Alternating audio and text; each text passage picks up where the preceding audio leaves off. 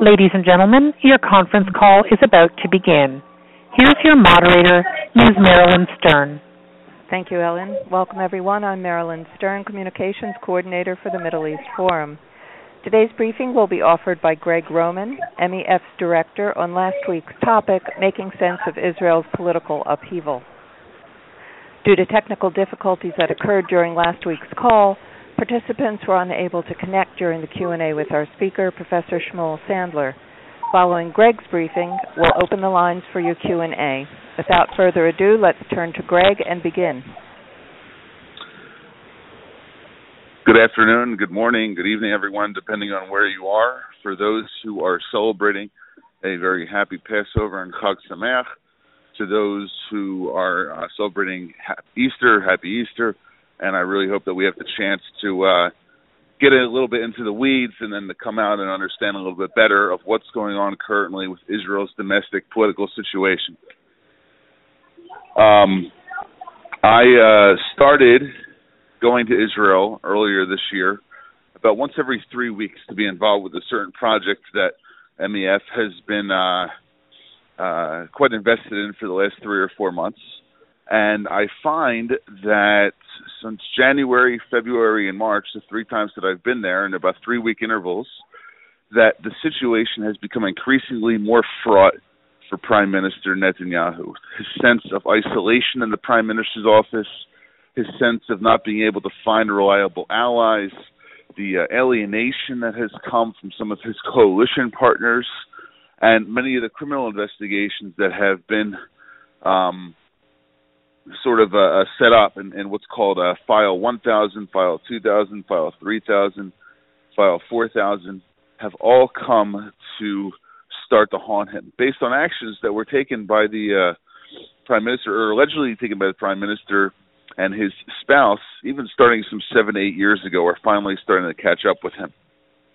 So what we'll try to do on this call over the next 10 minutes is to speak about his precarious political situation. We'll talk about some of his political partners, and we'll also get in a little bit into the wider regional issues that might be affecting Israel's domestic, electoral, and political concerns. First, dealing with the Prime Minister himself. He has undergone at least 10 or 11 different investigations by the Israeli Police Department as it's related to these different scandals. One dealing with the exchange of favors for pink champagne and cigars. The second dealing with the exchange of favors for trying to create a more lax environment for media deregulation. The third dealing with the idea that there was a ship, a submarine that was purchased from the German government by a group of Netanyahu friends that came to the point where they were getting actual write-offs and bribes for being able to get this easier purchase of a submarine, a Dolphin-class submarine. That's one of the Israeli Navy's most elite ships. And the most recent investigation has to do with the Prime Minister offering even more deregulations for other Israeli companies. So this is File 1000, 2000, 3000, and 4000. If we go back to September of 2008, this is when former Prime Minister and also Israeli convict Ehud Olmert made the announcement that he would resign in the wake of a similar amount of scandals. Olmert had something like 9 different criminal files opened against him, even though he had a pretty steady coalition with the Labor government and some of his other partners. Now, Netanyahu is getting to a similar point, with just the sheer volume of the legal accusations against him are putting him to a situation where it's becoming increasingly more difficult for him to be able to manage the country. Now, this is not a judgment on the Prime Minister's ability to be able to run the country, but it is something in terms of the ability for his coalition partners to not get wrapped up in a lot of the scandals that are going on. Now, this doesn't just stop at Prime Minister Netanyahu in terms of some of the alleged nefarious activity that this government has undertaken. You also have investigations into Interior Minister Deri. You have investigations that are going on into some elements of other political partners there, and you also have a controller's investigation into the finance ministry. Now, what this translates to in terms of the Israeli political parties that are trying to keep this coalition together, and the others on the outside in the opposition that are trying to make it fall apart, is that there are several signature key issues that they're trying to get passed before any potential elections would come to bear. The first is dealing with the status of African migrants in Israel. From 39,000, half of whom were slated to be moved to Western European and other Western countries in a deal that the Prime Minister came to effectuate with the United Nations on Sunday. But what we saw in a mere 24 hours after, about 18,000 of those migrants illegally in Israel since the mid-2000s, some of them, was that he canceled the deal because of coalition concerns. He put the stability of his government ahead of being able to come up with some sort of long-term solution for migrants who have been, in one way or another, changing the character of South Tel Aviv for the last decade. Now, I believe one of the reasons why he did this was because a very strong faction within his party, within the Likud, and also two other parties, that led by Naftali Bennett of Abait Yehudi and Aryeh Deri and Shas, were seemingly going to go along with the deal, but then basically stabbed Netanyahu in the back after he was willing to make this deal with the United Nations High Commissioner for Human Rights. High Commissioner for Refugees. Another issue that was a fraught moment was the passing of the 2018-2019 state budget, where we saw all kinds of political considerations being asked for by different coalition parties to be included within the budget itself. And if they didn't, then the coalition would have fallen apart and we would have gone to elections. Now, some people accuse the Prime Minister of sort of reverse engineering the process of basically creating a coalition crisis to have a snap election so that there would be a situation in which he would be able to have a sort of national mandate on his legitimacy as Prime Minister. Not to have an election because it was a good time to have an election, but to have an election because he wanted to be able to cast off or spurn off the nation's doubts in him because of these different allegations against him. But what I think that you found in the budget crisis was that he was able to be outmaneuvered by his coalition partners, specifically two people. Moshe Kachlon, the finance minister and head of the Kulanu party, whose party is not polling so well in the polls right now, and also Avigdor Lieberman, the defense minister and head of the Yisrael Beitenu political party. Now, when we move to sort of the future issues that I promised that I would talk about that might affect this coalition and Israel's domestic political stability, you find yourself looking at some new stars that are coming into the mix in terms of any election that will be held in the near future. The Labor Party is not really doing so well right now under Avi Gabay, its new chairman. You have Yair Lapid, the head of Yesh Atid, a secular centrist party that's in the opposition, that's polling almost equally with the Likud. You have Orly Levy, a disenfranchised former member of Yisrael Beitenu, Lieberman's party, who's very, very strong on social welfare and children rights issues, where she's coming in around somewhere around 10 mandates, which is approximately 8 to 9% of the Knesset. A very strong showing for someone who has just a personality. And then you also have Moshe Ya'alon, the former defense minister. But all of these individuals who seek to do well in the polls as they cast right now are only what I would call the flavor of the day. These are people that are making themselves relevant based on the current domestic political climate. But the way that Israeli voters tend to think is they will have many, many pet peeve issues that will come up, whether it be, and I'm not saying that these are pet peeve issues, I'm saying that they're issues that they consider to be important to them in the moment. But when they get to the Kalpi, when they get to the ballot box, there's two things that they care about. One is security. The second is economics. These are the two main issues that Israeli voters will go on. And if you find yourself in the middle of a conflict like you do right now with the IDF trying to create a hermetic seal between the Israeli border with Gaza and those who are trying to march across that border from Gaza spurred on by Hamas, they'll vote on security issues. If you see that there are Israelis that are, if you see that the Israelis are in the middle of an economic crisis, or that there might be some threats of being boycotted, or something's going on in terms of them having a Teva-like crisis, like we just saw the shares of Teva, the world's largest manufacturer of generic pharmaceuticals and an Israeli company, sink, then they might vote on economy. So that's what happens in Israeli political considerations when we get to elections. It's going to be one part Netanyahu's scandal. It'll be another part the current security situation. It'll be another part of what's going on right now with Israel's economy, which is it's strong, but it's also teetering a little bit. And I think that the last thing we have to take into consideration is what's going on in the rest of the Middle East. Hezbollah, as it stands right now, is not ready to fight another war with Israel until, I would estimate, at the earliest, July, August of this coming summer.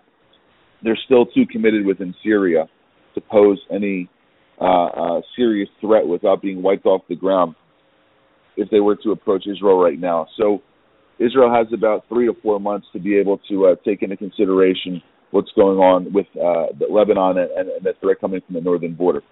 The issue dealing with Syria in the northwest and the Iranian proxies, where you have Pakistani, Afghani, Iraqi, Syrian, some Lebanese, and other Shia militias that are starting to create a very significant force on the ground right north of the Golan Heights, is something that Israel has to be worried about. This is something that I think that any Israeli would take into consideration, that if there were to be a outburst of attacks, and I'm not talking about some kind of war that would be launched, but if we were to see more conflagrations as we saw in the mix-up about a month ago, where an Israeli F-16I fighter plane was shot down after it was responding to the incursion of an Iranian unmanned aerial vehicle into Israeli territory, that might make people vote a little bit more to the center-right and rely on security figures rather than just starting to think about these domestic political considerations. The situation in the West Bank is ever precocious. We see that Abu Mazen, Mahmoud Abbas, the head of the Palestinian Authority, is definitely not a partner for peace, and you can tell because it's as if though Abu Mazen is the gift that keeps on giving to Netanyahu by being able to keep his moniker of there's no Palestinian to negotiate with, because he doesn't just limit his attacks to his Israeli neighbors, but now his entire cabinet, the Palestinian Authority cabinet, has started to go after the U.S. administration. With the amount of slurs and insults and deprecative comments which have gone against Ambassador Haley, the future Secretary of State nominee Mike Pompeo, and even President Trump, the more that Abu Mazen is off of his rocker as it deals with the level of insults, even going so far to suggest that the Russians should be the new mediators between the Israelis and Palestinians, the more he marginalizes himself and finds himself isolated, and the more that Netanyahu is strong on the Palestinian issue vis-a-vis Israel's domestic political climate. You also have to look at something else that's going on right now, which is bearing fruit out of the way in which Netanyahu has handled Israel since the beginning of the Arab Spring. 7 years after Netanyahu's commitment to not get involved in Arab domestic political disputes, as we saw in Egypt, or in his lack of intervention in Syria, except as they had to deal with the shipment of weapons that could be used by Hezbollah, Iraq, Jordan, Egypt, Saudi Arabia. Most, if not all, Sunni Arab military dictatorships, autocracies, and monarchies are now finding that there is almost no daylight between Israel and themselves as it deals with Iran, and also as it deals with their desire to have a better relationship with the United States after 8 years of the Obama administration. We're now a year and a half into Trump, and I think that the biggest dividend for the Middle Eastern countries, which are usually considering themselves to be U.S. allies, is that they find there's two tracks in terms of getting along with the United States. The first is having a strong bilateral relationship, as we see the Prime Minister has with President Trump. And the second is to have a strong multilateral relationship between themselves and committing to the larger U.S. strategic vision for that region. So Netanyahu is now benefiting from his strong regional ties, something that may come up in any future election. And last and not least, I think that the increasing Israeli involvement in countries outside of the U.S.-Israel bilateral relationship, with all of the different diplomatic delegations that have visited Israel, whether it's been the Chinese that have come, or the significant amount of visits from Russian officials, with the Russian deputy ambassador to Tel Aviv recently saying that the Iranians were wrong to have that incursion into Israel, that if it was something that was planned by the Iranians, that Israel was correct in intervening in Syria in terms of the way it disrupted that Iranian-Syrian joint incursion militarily. And I think that the strong relationships that Netanyahu has played out may be a balance against his domestic criminal issues or investigatory issues. And it's really going to be a wild card to see what happens with who pulls the trigger first. Whether it's the Knesset deciding that to go to an election and the coalition breaks apart, or if it's an outside body like the Israeli Attorney General's office or the state prosecutor or the police that go down the criminal route and end up indicting the prime minister, therefore forcing him to resign. Actually, under Israeli law, if a prime minister gets indicted, there's nothing that says he has to resign. But I think that precedent shows, with the Olmert case, that if you get close to a criminal indictment, your coalition partners or even your own party will ask you to temporarily step aside to deal with your own criminal proceedings. So elections are not on the horizon right now. Netanyahu survived one crisis, but it looks as if though he's entering into a few more. Marilyn, I turn the mic back to you for any questions. Thanks, Greg. Ellen, can you please advise our participants how to enter into the Q&A? Certainly. The question and answer period will now begin, and we invite your participation. Please note that when there are no questions in the queue, the moderator will ask a question. To join the question and answer session queue, just press *1 on your telephone keypad. If you wish to identify yourself when your line has been unmuted, please do so. And please remember that if you have your phone on mute, take it off mute when you are selected to ask your question. So once again, to join the question and answer session queue, just press *1 on your telephone keypad. And we'll take our first question now. Go ahead with your question, please. Margot Einstein from Newton, Massachusetts. Dr. Rahman, do you feel that there's a political agenda here against Netanyahu? And do you feel that his wife is an asset or a liability?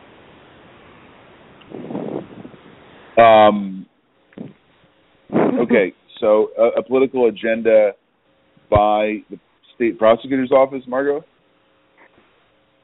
Pardon me? Are you asking if there's a political agenda by the state prosecutor's office?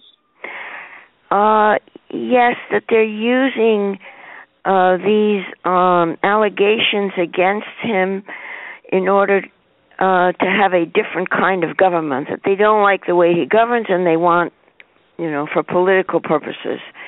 Or do you feel that there is validity behind most of these criminal Okay, so I'll just respond briefly. I'm not going to be able to answer your question the way that I think you want me to. But as someone who has seen other Israeli criminal cases play out, most, I think, spectacularly, the accusations by the state prosecutor's office against Avigdor Lieberman in his Arno Nilsson case that took place about 4 years ago, 4 or 5 years ago, it's really a toss-up. I mean, you have to see what the evidence is, and right now the police haven't revealed that. And on the second question regarding whether the Prime Minister's spouse is an asset or a liability, I'll leave that up to the Prime Minister to decide, just like I wouldn't want anyone commenting on my own personal issues as it relates to the work that I do at MEF. I'm not going to comment on the Prime Minister's own personal capacity dealing with his family. I don't think it's a particularly fair question for the Israeli media to get involved with, unless there ends up being a specific case against the Prime Minister's wife with an indictment. So Thank you very much. Yeah, sure. Thank you for your question. Are there any questions in the queue, Ellen? No, there are not, Marilyn. Okay. I see one that popped up on my screen. Okay, yes, there is one now. Go ahead with your question, please. Hi, Greg. Jerry Stern. Hey, Jerry. Hi, Greg. Good. Question I have has to do with whether the Attorney General could punt, so to speak, and basically drag out his determination of whether there are charges that Bibi can be indicted on until the next scheduled election in, I think it's November of 2018. So is it possible that he could simply just make himself busy, make it look as if he's actually doing something, but in reality wait until the election so that he doesn't have to be placed in the difficult decision of indicting someone or recommending an indictment after he, of course, was appointed by Bibi for his job? So the next Israeli election is scheduled for Tuesday, November 5th, 2019, not 2018. Oh, 19. I'm sorry. So, that's right. Yeah. So we're dealing with about a 20-month window here, I guess, maybe a little less, 18-month window in which the Prime Minister and his electoral fate is to be decided, whether it be by the Attorney General's office. I'll give you a quick overview of how the process works. First, there is a Israeli police investigation into a sitting public official, in this case, the Prime Minister. Then the police end up making a recommendation to the state prosecutor's office, who then have to go over the entire case all over again from the beginning to look at all of the police's evidence and to see what they collected and to see if it meets the burden to bring a prosecution on a criminal level. After the state prosecutor's office reviews it, you then have the Attorney General who has to review the case. So we're right now only at the second step in a four-step process for what the Attorney General will eventually have to do in terms of the decision of making an indictment. After the Attorney General reviews the case, he does not have the ability to immediately indict the Prime Minister. What he has to do is to then get to the point where the Prime Minister is entitled to a hearing to be presented with all of the evidence and to make his case back to the Attorney General. And each of these different steps can take anywhere from 3 to 6 months. So, hypothetically, if we're looking at another 4 steps to take place in 3 to 6 months for each step to be effectuated, and there may even be some state witnesses who have to corroborate their testimony. There may be some other instances of what's going on with some of the other accused in this case, because the case isn't just against the Prime Minister. There are dozens of people within his orbit that constitute his political circles that are being considered right now for criminal prosecution. So I think at the earliest you'll see some sort of advancement in this case to determine what the Prime Minister's fate is no earlier than 9 months from now, at the end of this year. The latest might be around November of 2019. So in theory, he could run out the clock, the Attorney General. He could, but I don't think that Mandelblit would do that, because if you look at his history of involvement in prosecutions during his time as the Military Advocate General, his time as the Cabinet Secretary, and his time as the Attorney General, he's never really allowed domestic political considerations, even the Prime Minister's considerations, to influence him. All right, thank you. Thank you for your question. If anyone else would like to ask Mr. Roman a question, please press star 1 on your telephone keypad. In the absence of any questions, the moderator will ask questions. And we'll take our next question now. Go ahead with your question, please. Hi. I would recommend you get a new provider of your telephone service. I understand you had trouble last week. Through this conference call, I have been listening to what sounds like children in the background. Bill, yeah. Hi, how are you? Good. Yeah. Listen, thank you for the suggestion, and we will definitely take that into consideration. Okay. I apologize for any background noise. Yeah, that's all I had. Thanks. Thank you. And we'll take our next question now. Go ahead, please. Hi, this is Robert Lewitt. I'm from Longboat Key in Florida. Is any consideration given in Israeli politics or active consideration to how popular Netanyahu may be with the Republican Party in the United States, and the president, which now is in control, and also the fact that that kind of control or the dominance in American politics may not last, and the Democrats may come forward with a more progressive and Obama-like agenda. So these sort of thoughts will be commented on by Israeli pundits, but for the parties trying to drag Netanyahu down, I think they'll be more focused on domestic issues than the relationships with the United States, just because of the general principle that any prime minister, in terms of his foremost foreign affairs responsibility, is to have a good relationship with the president of the U.S. So I don't think that commentary on Republicans and Democrats will be a primary issue in this election, perhaps a secondary issue, but they'll be focused on all the issues going on within Israel, and then maybe in one of the points made by some of the analysts, they'll talk about the U.S.-Israel relationship. Thank you. Thank you for your question. It's all right. I see there. Oh, I see there's someone who's in the line. Go ahead. Go ahead with your question, please. Hi, this is Bunsey Churchill. Greg, I wonder if you could talk a little bit more about what's going to happen to these people that Israel is trying to deport. What is the feeling of the populace about getting rid of them? I'll give you two perspectives. One is a friend of mine who lives in South Tel Aviv, an American immigrant to Israel, who went through the legal process and becoming a citizen, served in the army, and is now working, paying taxes. And the second, my sister-in-law, who was born in Israel, also served in the army, also lives in South Tel Aviv, and currently works in the Israeli theater.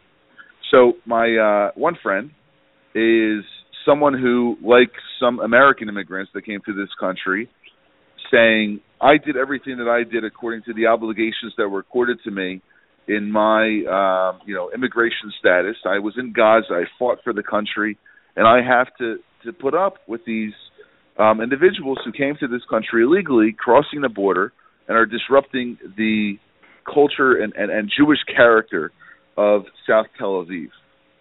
And then I have my sister-in-law saying, on the other hand, I was born in this country. I was told that we never are supposed to reject the stranger.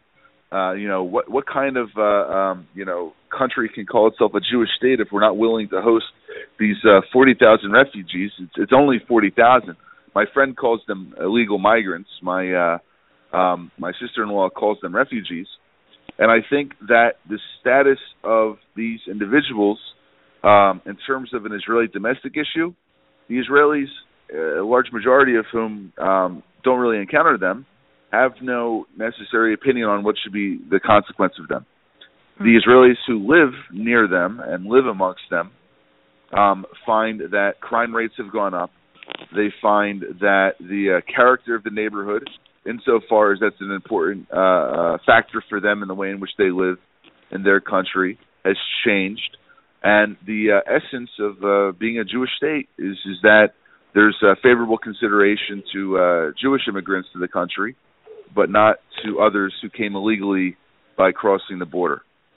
So I think that when we split this issue, Netanyahu is trying to find a fair situation that doesn't send these individuals who are mostly Sudanese and Eritreans back to Africa. He's trying to find an equitable situation to send them to a Western country. But at the same time, it's not acceptable for him or his coalition partners to keep them in Israel. So you had all kinds of plans. One plan was to give each one $3,500 and a plane ticket to either Rwanda or Uganda. No. The latest plan was to have half of them resettle in Western European countries and the other half get 5-year residency permits in Israel. But now we're back to the drawing board after he rejected this agreement on Monday. So the feeling is that, you know, you say in Hebrew, Yalla, bo, nukavar, like, all right, come on, guys, let's deal with this already. But he's stuck between a rock and a hard place, the rock being Naftali Bennett and the hard place being the Jewish diaspora. So I don't know what's going to happen. Can I ask a follow-up question about the Jewish diaspora? How is the immigration rate from Europe coming to Israel? Is it increased as they let more and more Muslims in, or what? I know there's no Muslims coming to Israel. No. There's just I meant the Jews in Europe who are at some risk. Many Jews fleeing anti-Semitism in France. And there's an article that I wrote called Israel's Demographic Doomsday Scenario of Fault. It should be on Middle East Forum online, and it talks about the birth rates. It talks about immigration rates. And Marilyn, can we send out a link to it in the summary of the call? Okay. Thank you. All right, and Marilyn, I have to get going now, but I wanted to thank everyone for taking part in this call today. And Marilyn, I appreciate the opportunity. Great. Thank you so much, Greg, and thanks to our participants for calling in. This concludes our conference call.